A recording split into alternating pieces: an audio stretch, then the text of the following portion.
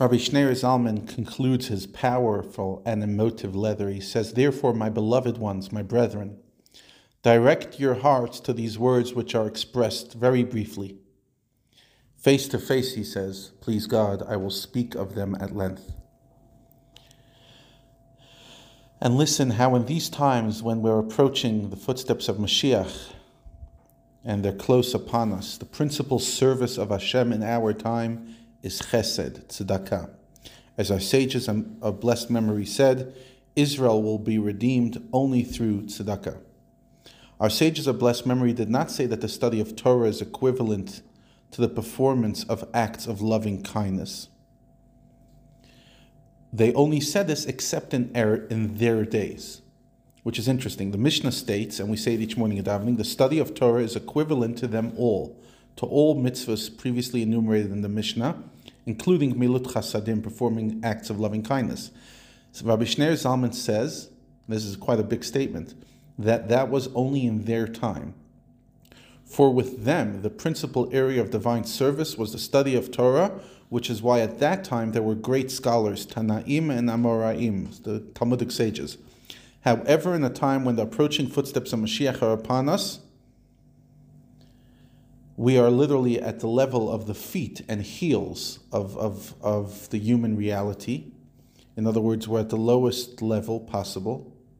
There is no way to truly cleave unto Shechina and transform darkness of the world into light except through the corresponding category of action. We live in a world of asiyah, of action, and that's the way to bring godliness into this world is action, not through intellect and speech alone, as in Torah study. And namely, this is the act of tzedakah. But why is tzedakah unique amongst all the many commandments that involve action? It is known to the Kabbalists that action with reference to divinity is the diffusion and downward flow of vitality to the lowest depths, to he who has nothing of his own. That's the definition of asiyah. In other words, among the currents of divine influence that come into the various worlds, there are currents that are called thought and speech. The flow of vitality to the very lowest level, to the world of asiyah, is called action.